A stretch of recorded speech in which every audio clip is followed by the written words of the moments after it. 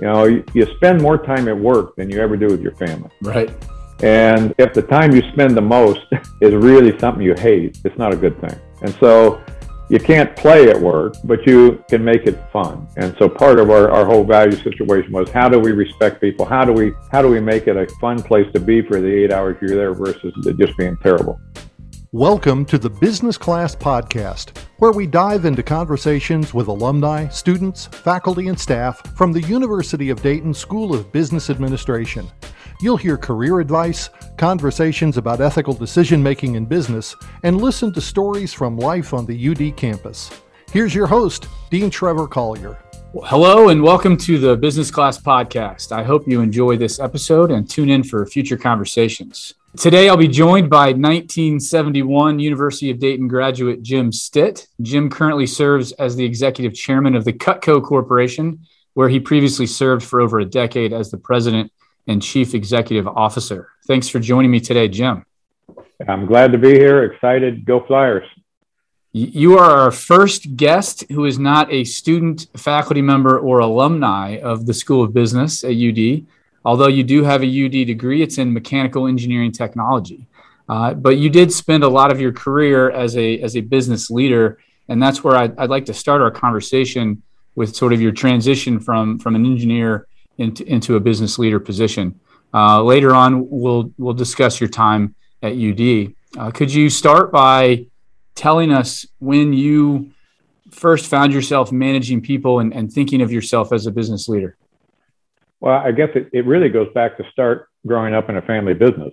My grandfather bought a small plumbing, heating service business in 1929. My uncle, my grandfather, after graduating high school, they joined the business. And so I grew up in a service retail business, and they had plumbers working for them. So I understood one is dealing with customers, dealing with my grandfather and my dad at work, and and dealing with customers. So one is there was a piece of business that was in my gut. And as I got to start to look at college, part of what I won't say I was a great student. I didn't miss school. I went to school every day. But as I thought about what I really was capable of doing, I knew how to fix things. And mechanical, but growing up in the plumbing business, I just had mechanical aptitude.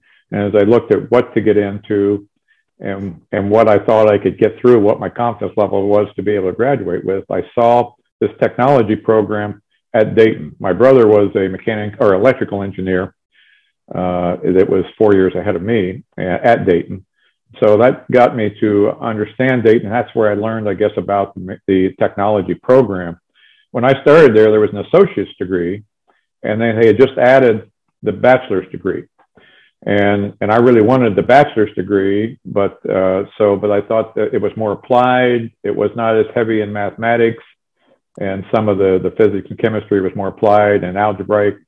And I thought, well, that was the best place for me. And that's what led me to go down the path of getting a degree in that. But I guess in the back of my mind, I liked working with people. I liked directing people. I liked it just working with people. And that's where kind of led me to the point is when the day comes that an opportunity comes, that's what I'll be doing. And it was, it's actually, I guess when I joined Cutco or Cutco Corporation, at the time Cutco Cutlery, in 1975 as an engineer, I was working with people on the floor.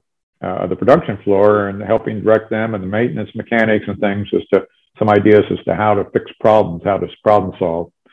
And so right there was working with people and getting to know the people. And that led me down the path. Certainly the opportunity to be in business was always in the back of my mind. I just wasn't sure that was the place for me to be in college. Gotcha. If I look back right now, it might have been a good place, although I would never give up the technical degree I had and where it did for me. Well, you might have started somewhere different and never ended up where you are today. So I'm sure it worked out well for you. I listened to another podcast you did. The podcast is called Changing Lives, Selling Knives. It's all about Cutco. And the episode I listened to was fantastic. And in it, you talked about the purchase of the company by the executive team in the early 1980s. And you just mentioned the name Alcas Cutlery, which I believe is where you started. And that was a subsidiary of Alcoa until Eric Lane and you and others bought it from Alcoa and then later changed the name to Cutco. Could you talk a little bit more about the buyout story for our listeners? Right. Just to give you a little background, I joined there in 1975. I was working for Wherever Aluminum in Chillicothe, Ohio. Chillicothe, Ohio was my home. That's what kind of also helped me get to Dayton. So I was working as a engineer at a project engineer at Wherever Aluminum. Wherever Aluminum was a subsidiary that kind of controlled another subsidiary, which was a knife company. Wherever was one of Alcoa's very first businesses. What do you do with aluminum? And it goes clear back into 1908, 1909, where they started making pots and pans with it and selling them in direct sales. So I started at the cookware company. It was 1975, and there it was not a good business year in 75.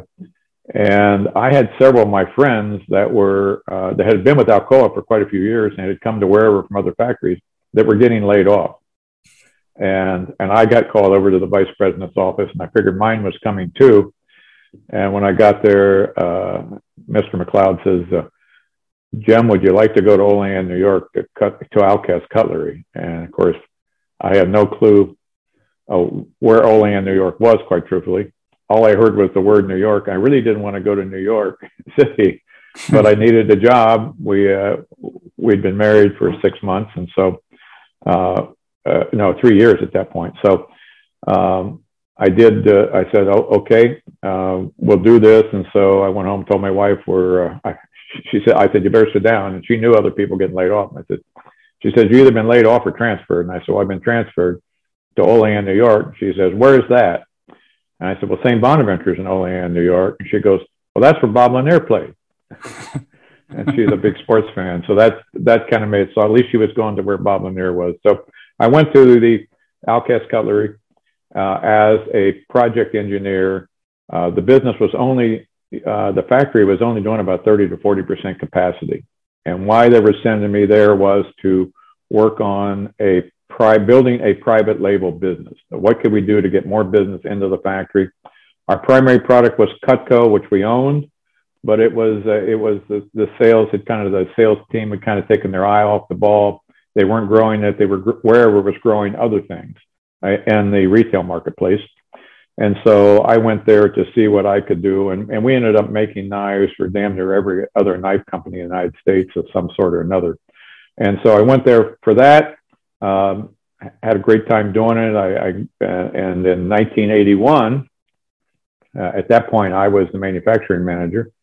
In 1981, I was transferred to Conover, North Carolina, to run a powdered metal molding plant manager. And then it was shortly after that I heard that Alcoa was starting to divest of businesses they had. They had a lot of subsidiary companies that really had nothing to do necessarily with aluminum. And they were starting to divest of companies that were not directly tied to the aluminum manufacturing. Wherever was one of those. And the folks who bought Wherever in June of 1982 did not want a knife company. They were not interested in a knife company. We were in the direct sales business as to how we marketed Cutco, and they weren't interested. And Eric Lane, the partner, he was my boss. He was the president of the company at the time. He had stepped in and says, working with some of the relationships at Pittsburgh, and this goes to the relationships are everything. And right. In the world and business, he had some relationships there, and they said, why don't you guys get the management team? Why don't you guys buy this little knife company in Olean, New York? And so they started working through that. And the fellow who had replaced me as manufacturing manager did not want to be part of a buyout. He would rather just taken the safety net of staying with Alcoa. And so the agreement was that he would stay there till they had a job for him. And so my partner came back to me and said, hey, Jim, how would you like to come back to Olean? My wife and I thought about that and said, this really, what we really want to do, owning a company, being an entrepreneur was certainly in the back of my mind as to how that could happen. This said it could happen. The other thing was that I knew that if I stayed with Alcoa and continued to progress, it was probably going to mean continue to keep moving. Yeah. my kids at that time were fifth and sixth grade, and one in third grade, and so and I had friends in Alcoa who had made moves, especially when their kids were in high school. And I had good stories and I heard bad stories about how tough. They kind of lost their kids in that transition. I thought, well, if I go back to Olean, when I loved the business, I loved making a finished product, instead of making a component. We loved the people in Olean. It was a great community. We never loved the weather, but but there's no place is ever perfect, but we loved the people. And when, my wife and I talked about that and said, yeah, we need to make this move. So we went back and became one of 5 partners who bought the company in September of 1982. And we heavy leverage buyout, 90% of it leveraged. We borrowed money from the Bank of New York, and we had some paper that was being carried by Alcoa, but we now own the business. And at that point in time, we had about 125 employees, and we're doing about $6 million as a wholesaler manufacturer.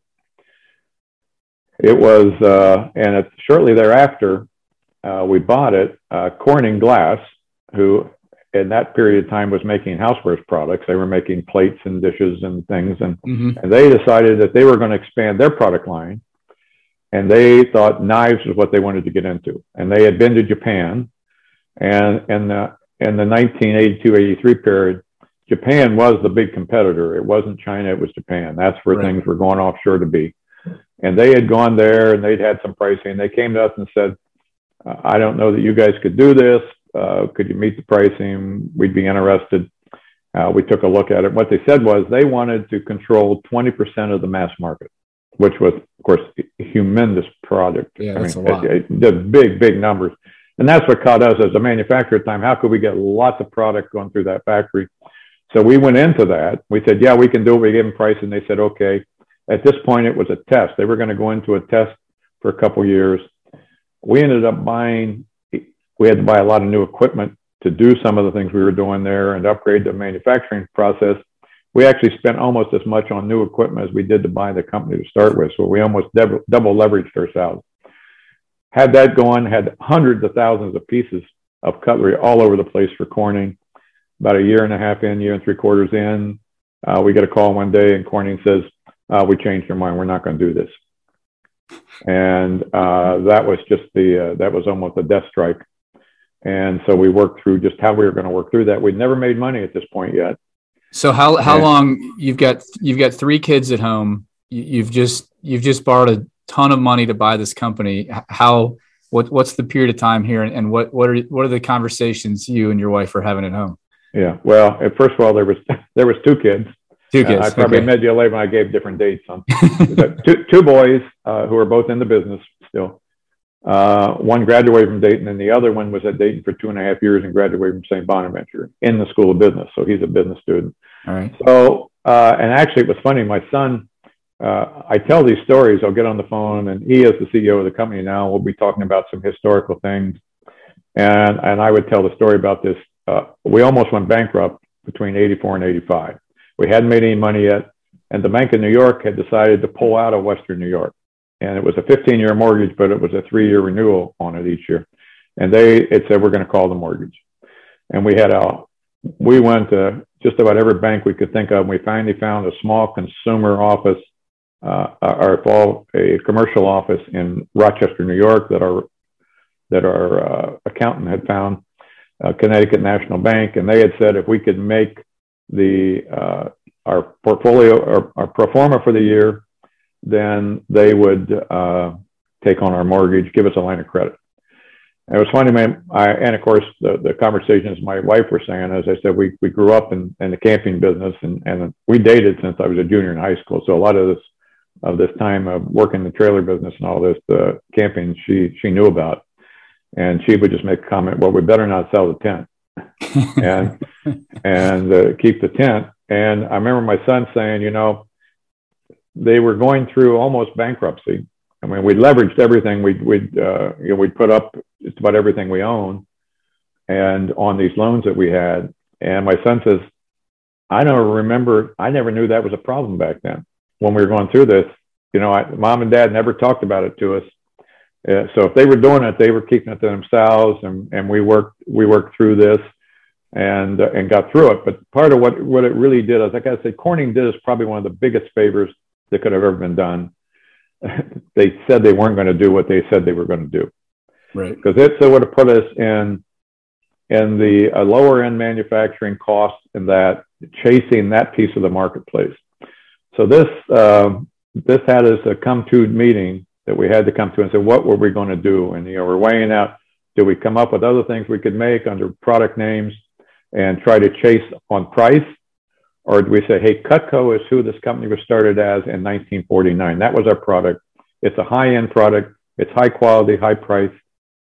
And we said, that's where we have to go. That is who we are. That's what we know.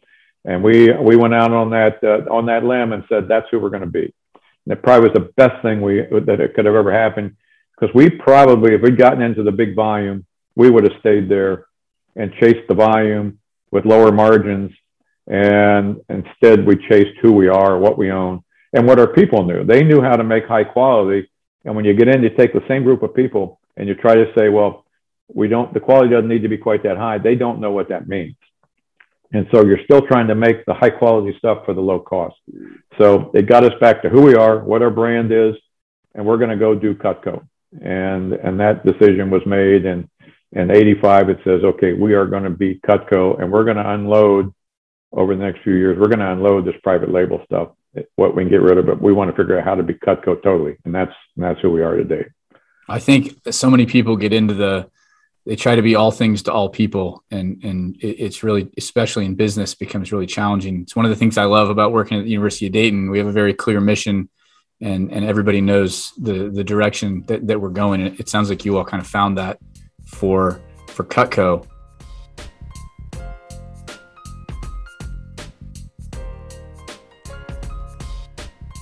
So you started with 125 employees. You almost went bankrupt. And what does Cutco look like today? Well, we have 800 employees today. We actually had some huge growth in 2002, 2003, which we were way behind in shipments. And we actually got up to 1,200. Wow. And then had to lay 400 off a couple years in, because we were catching up with sales we were behind on, as well as projecting if the growth kept there. That's probably the hardest thing I ever did in my life, is to change people's lives by having to lay them off. Yeah. This is not just about business. This was lives. But we got down, and we vacillate between 700 to 850. That's kind of where we've been.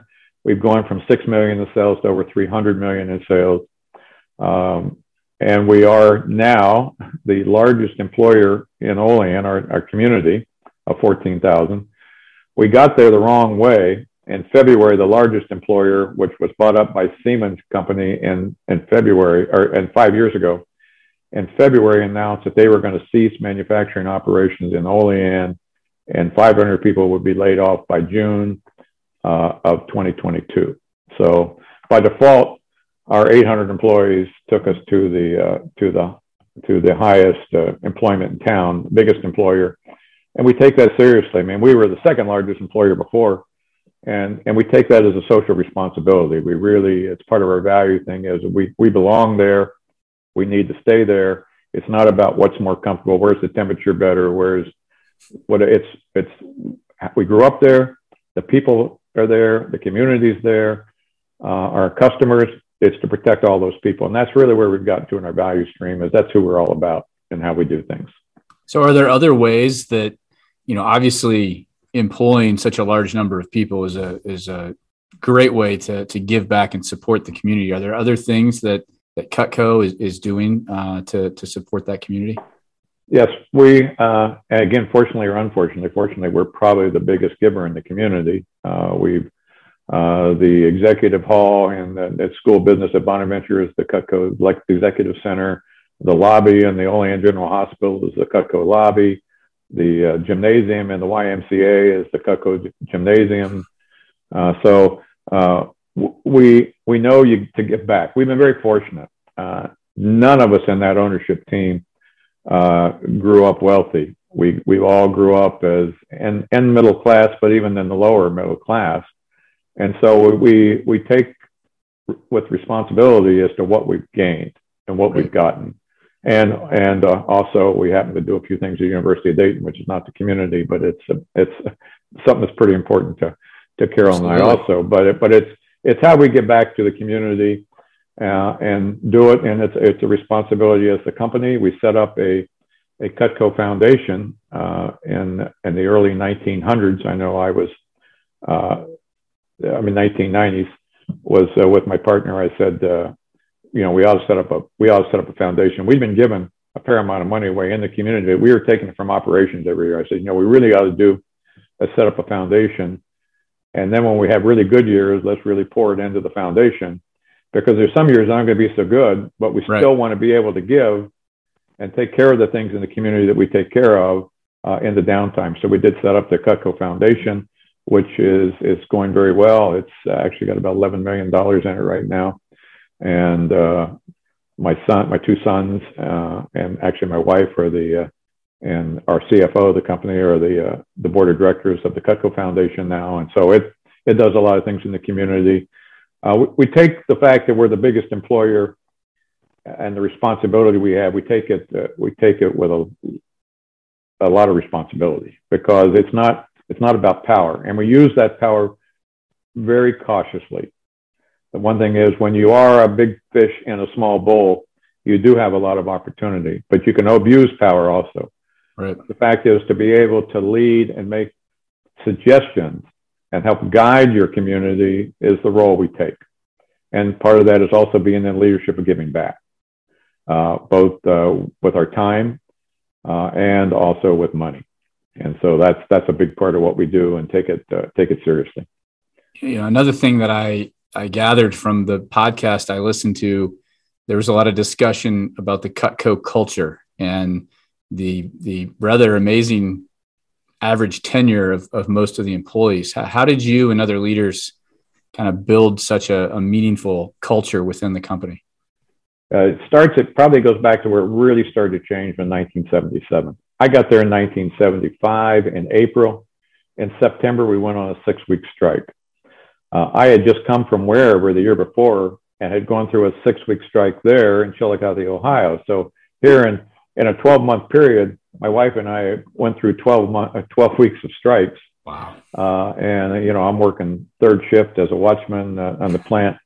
And then in 1977, Eric Lane, who was the partner I was with for over 30 years, he was the president who led the buyout. We worked together for over 30 years. Unfortunately, he passed away last December, but we were very good friends, but very good partners.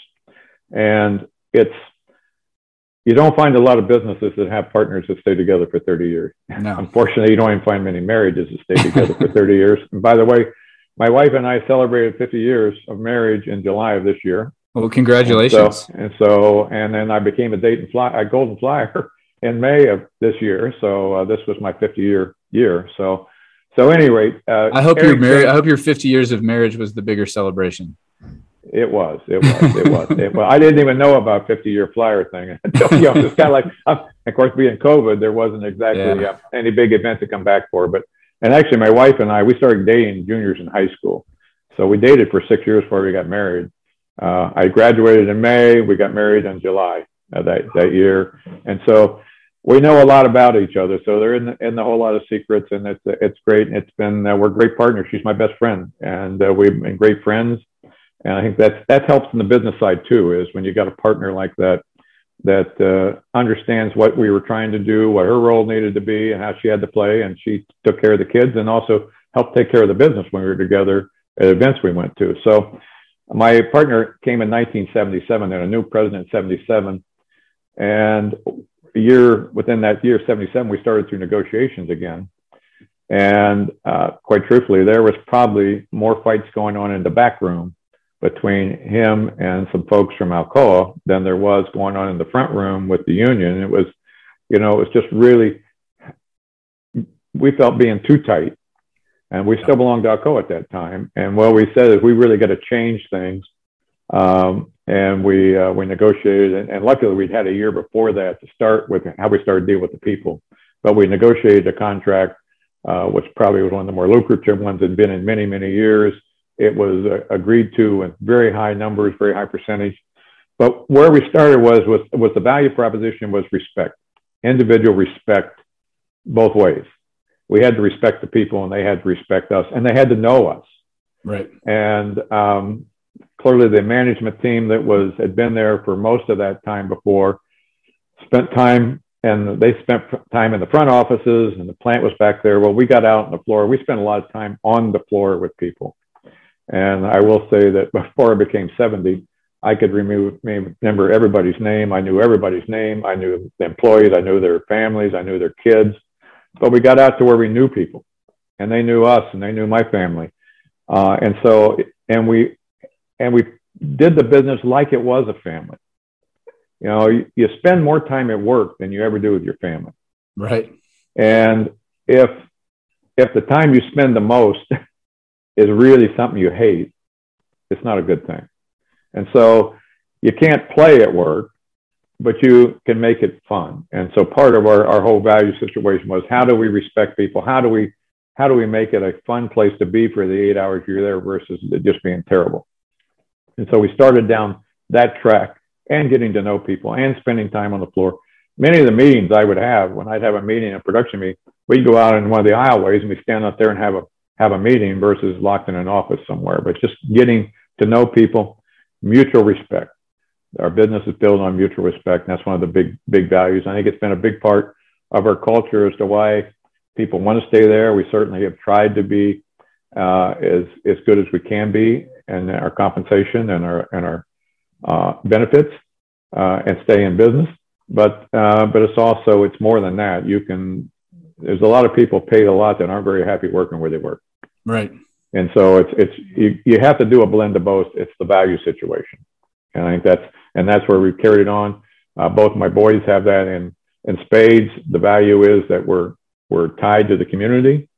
The community is important. We are not for sale. We're not going to do those things. Unfortunately, most companies that are sold get broken up at times and sold for pieces. And the people left behind are the employees, and the community that's left with empty buildings. And so our key is social responsibility. And it's starting to show up more in business books a little bit, of where it's profit and purpose. Yes. But as to where social responsibility, or when I talk to my flyer friends, I say, I don't think Father Chaminade would move a place because the weather was a little better 100 miles away or 1,000 miles away, or you can make a few pennies more. It would be worrying about who you left behind, the love of people, and it's mutual love and respect. And again, that's how we run the business. And I think and we're respected in the community, not just because we give the community money, but it's how our people talk about us, and it's true. Doing well by doing good.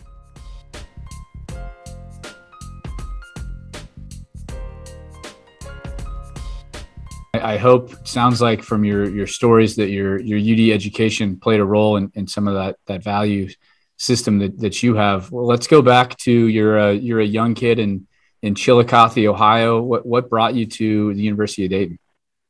Well, I would say the first thing was the basketball team. I was a big sports fan. Played basketball in high school, and I say my brother was there, and so that's where I got to know about Dayton. And this is back when Henry Finkel was the center there, and I remember laying in bed back then. This would have been in the in the early 60s, that 62, 63, that my brother was there, and I knew that he wasn't as big a sports fan as I was, but I knew Dayton was playing Kentucky. I remember laying in bed at night listening to a tournament game on my transistor. And back then, a lot of kids don't understand, a transistor radio had no speakers in them. It was an earphone. You stuck the earphone in, and I remember laying just listening to Dayton play and Dean Rupp at Kentucky. And so I loved the basketball team. And then, as I said, I learned about the technology program and a technology degree, which Dayton was one of the earlier schools to do such a thing, tied into their engineering school. And so that really directed me. I said, this is something I think I could do. this is something I could excel at. I didn't have a lot of self-confidence at that point, certainly in the schoolroom, but that's what so those two things. And I knew the university from going to see my brother and picking him up and taking him over and that type of thing. So it was just knowing those, and really never looked at anywhere else. Dayton's the place I looked at. I knew about it, and that's where we ended up, and it was a perfect fit. When you think back at your time at UD, were there any courses or professors that had an impact on your life? Well, I had several. I mean, Bob Mott and Duke Golden, who was the chair of the department at the time, and Bob Wolf, or some that I can really remember having several courses from. In fact, it was lucky a couple of those guys. A year ago, I had lunch with them. I was over, and James Brothers set up a luncheon where I could meet some of my professors.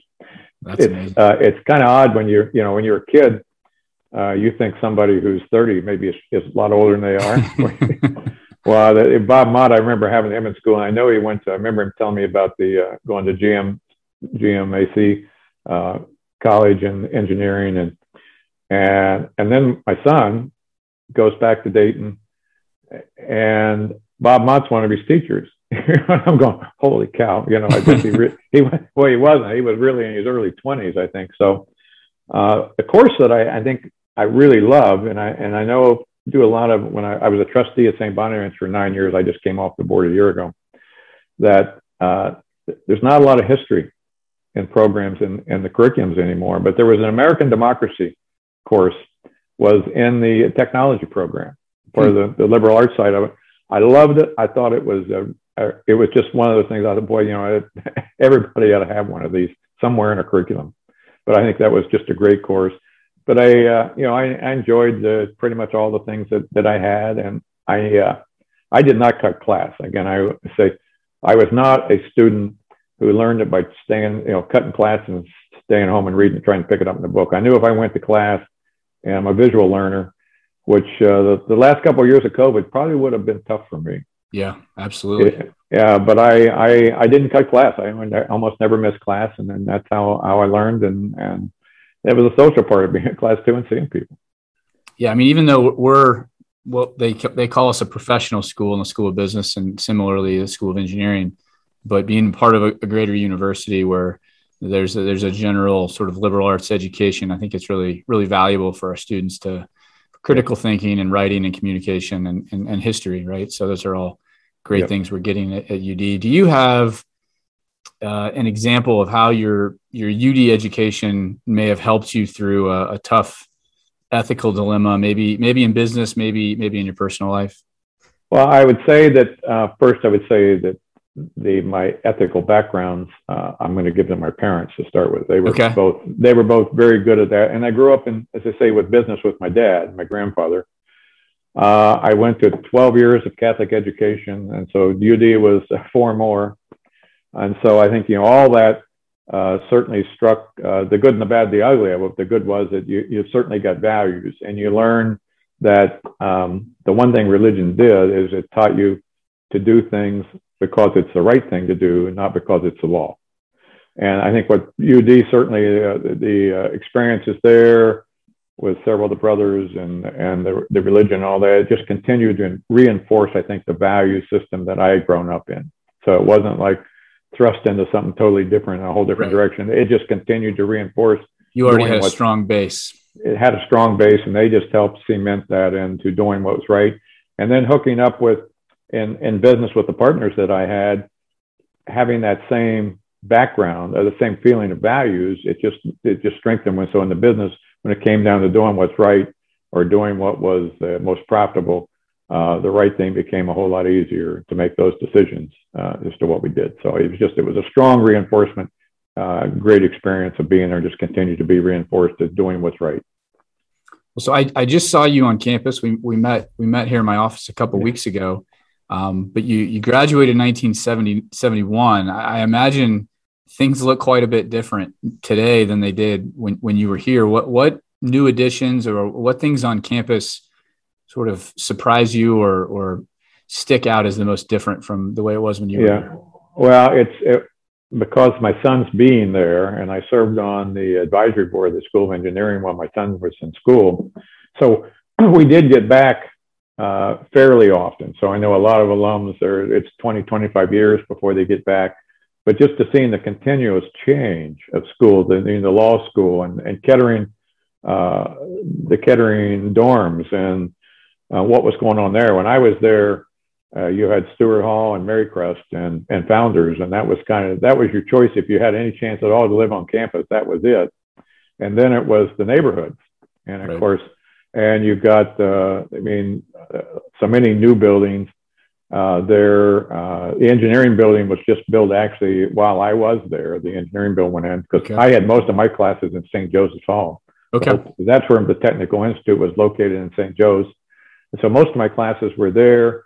Of course, the neighborhood now is predominantly owned by the university, so it certainly looks the outsides of the houses anyway look a whole lot different than they used to, a little bit. Just a little bit nicer. Yeah, a little bit nicer. I actually lived at 12 Longview. Actually, we lived in Stewart Hall our freshman year.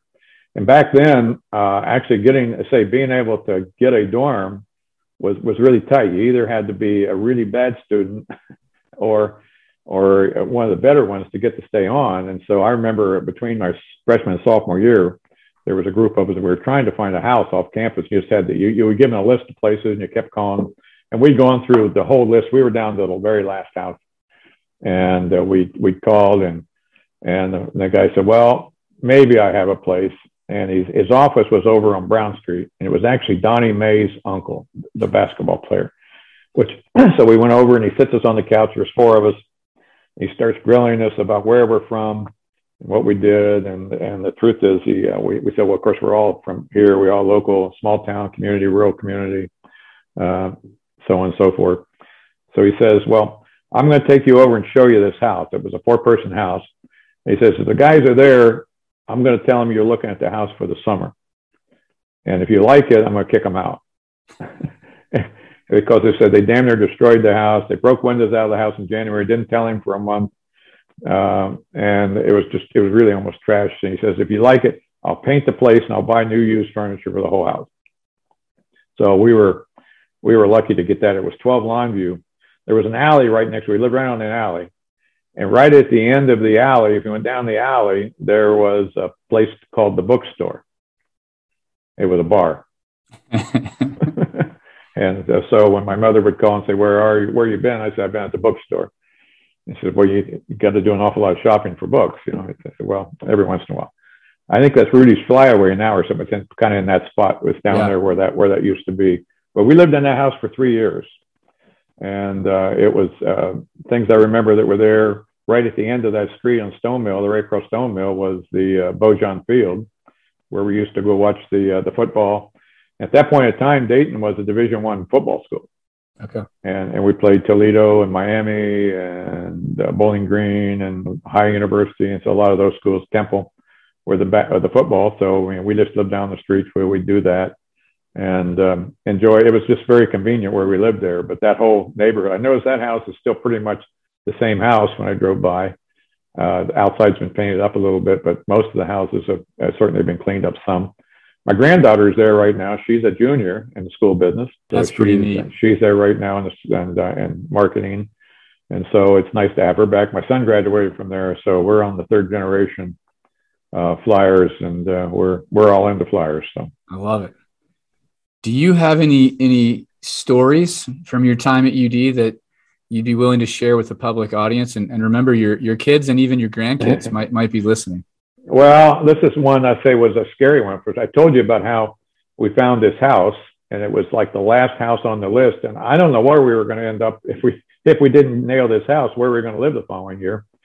But so we get it, and we're in there for. It's actually the owner sold the house from the time we rented it to. It's actually a district attorney in Kettering, and. We come home one day from class, and there's this great big sign that's stuck in our front yard that says condemned. And it had a number on that. So we called the number, and this, of course, we were lucky to have this place. And now all of a sudden, what's going on? So we called the health, the board or whatever it was, and this lady came out.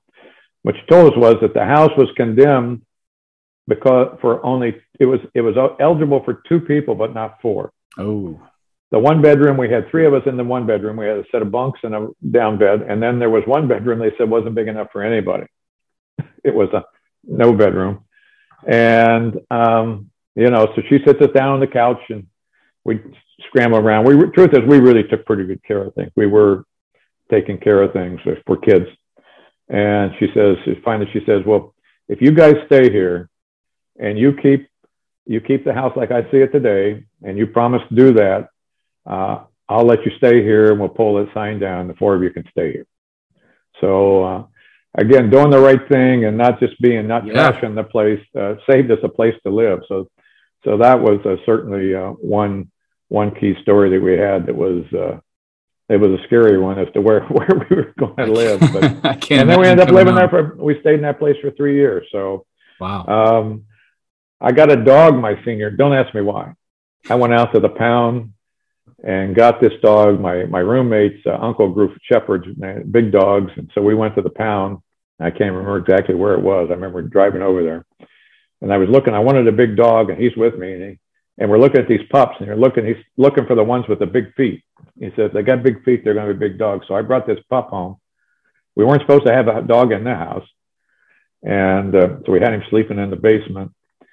And it was like a week or 2 in, this dog gets really sick. I mean, he's just coughing, and it sounds like, somebody's got bronchitis. I don't have a lot of money. Right. So, but I got to do something. So I take the dog to the vet over there, which is I call the foo-foo vet, where you got your little cubicles. And I grew up in a rural town. My vet was a rural dog. He took care of the cows and the farm animals. So I go over, and the doc looks at him and says, well, I think he's got bronchitis. And he gives me some pills. And at the time, I would have said he charged me $75. I don't know how much it was, but it was a whole lot, almost more than I had. So I take it and I go home. And of course, the dog never got better.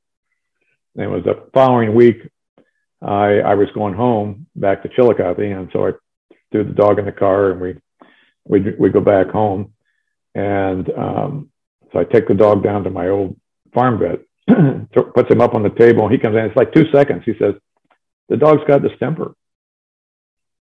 Well, along the way, though, I guess I called back to the pound, right? When I was sick, I said, I thought maybe there was a vet over there I could get to just look at the dog. They said, well, no, we don't. But said, just bring him over and we'll destroy him and you can get another one.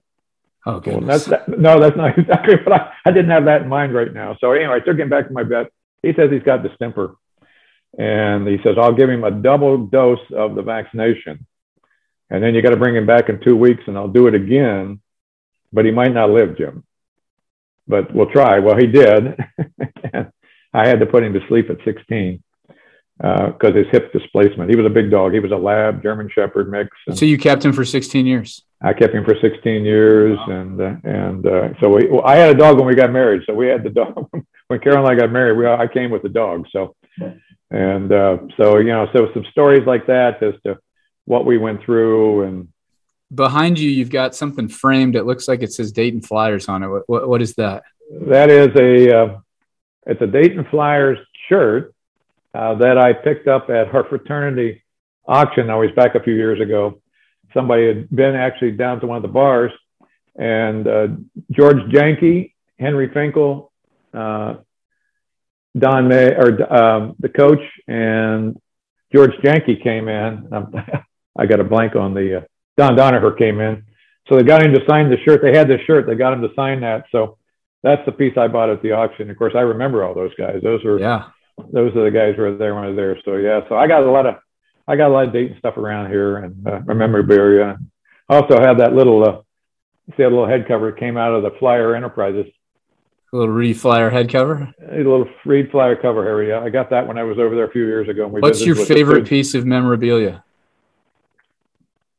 Well, I'd say unfortunately it's not Flyer. Then don't tell. What's your favorite piece of Flyer memorabilia? Well, I have a ball. Actually, I'll tell you the story. I have this ball. Well, I used to have it was Justin Baer was the advancement guy from remember Dayton. Justin. You remember Dustin? And he'd come to visit me. We became very good friends. He's now athletic director of a high school down in Cincinnati. He is.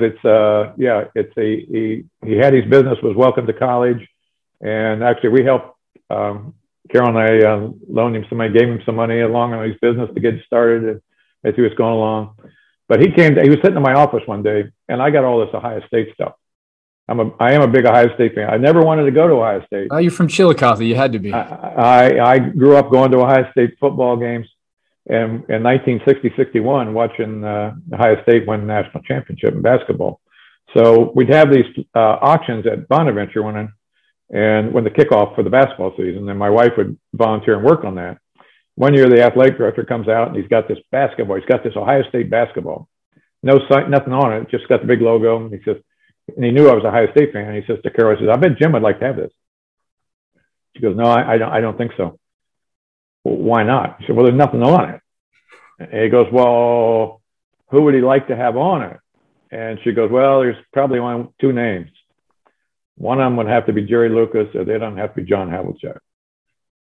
And he goes, okay. And of course, this is like maybe the last week, October, first week in November. Well, right before Christmas, he comes to her and says, here, and he's got this ball. It says, best of luck to Jim, best of luck, John Havlicek. Wow. So that's probably one of my most valued. But then, so anyway, Justin Bear is in my office seeing all this stuff. And he goes, where's the Dayton stuff? And I said, and? He goes, oh, I get it. So he said, what would you like? I said, oh, I'd like that Donnie Mae team. So he got me a basketball. I got that in there, I got that signed by all of them. The whole team? The whole team. That's pretty special. Yeah, so that's special. And I've got things like Bobby Knight basketballs and John Wooden signed basketball. A lot of stuff I got from at the Bonaventure auctions, and then collecting more Dayton stuff. And then I got a ball 2 years ago that was signed by the Dayton team. It wasn't the one that was the number 3 rated. It was the year before that. That was a good team. But it had most of those players. But I got one with that whole team signed on it. And actually, we had an alumni event down here, and Eric brought that ball to me. We watched the ball game in our house, and he gave that to me. He had that ball signed. So that's a pretty special thing because I remember that team. And they won the NIT my freshman year. Then they came off of losing to UCLA the year before in the finals, and then won the NIT the following year. So that was a lot of fun. So.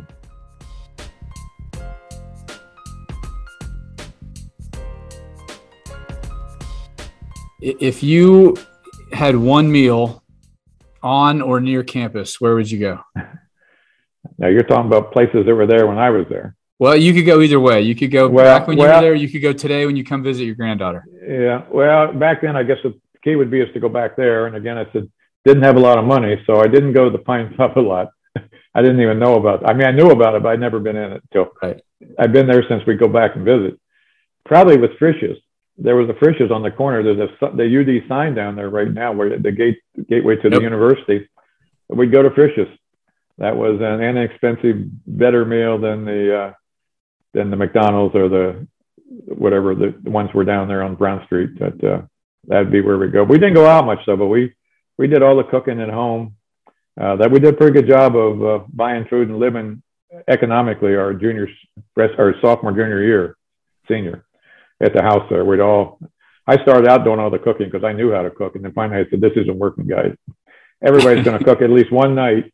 You either got to cook or you got to get a casserole sent from home." There you go. And so, but now we all throw $10 a weekend, and we'd go do our shopping, and we ate pretty good. So, when you come visit your granddaughter now, where do you take her? I've got some memory. There's several places down there on Brown Street now.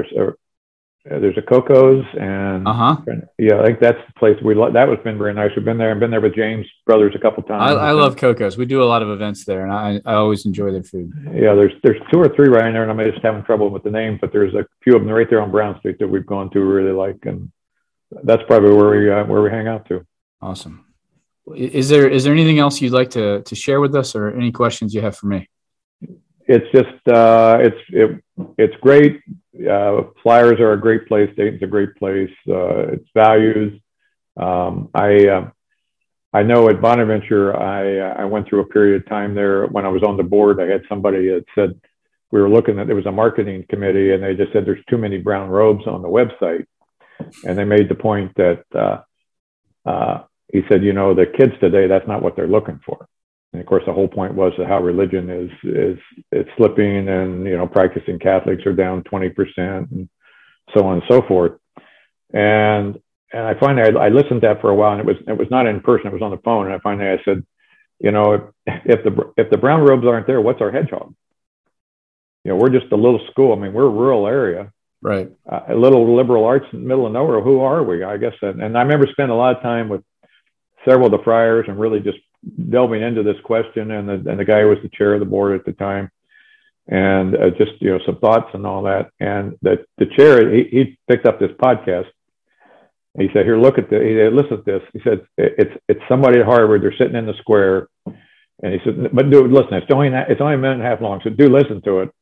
And it was real clear. What it got to at the bottom, it says, we understand religion is faltering today. That less and less people that's not where their interests are. They're tied up on Sundays. They're doing other things. He said, but here's the bottom line. Here's the punchline. When religion goes away, we can't have enough laws. And it never really, it was part that struck me. I never really thought a lot about. I mean, I grew up in Catholic education and all this along, or whatever religion it is. But the fact of learning to do what's right because it's right, not because it's a law. And right. If there is, and religion probably did. And you think back in the times, religion did govern right. a lot of people. That was the governing body.